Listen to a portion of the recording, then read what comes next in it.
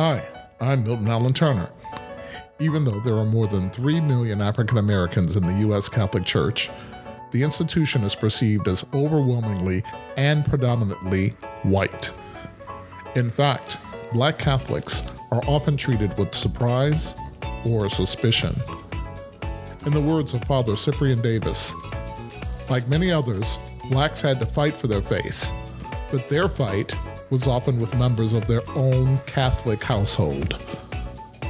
From the joys of the elevation of the first African American cardinal to the tensions of the proper role of social justice in the church, join me as I'll discuss the challenges of being Black and Catholic in the next episode of Worldviews.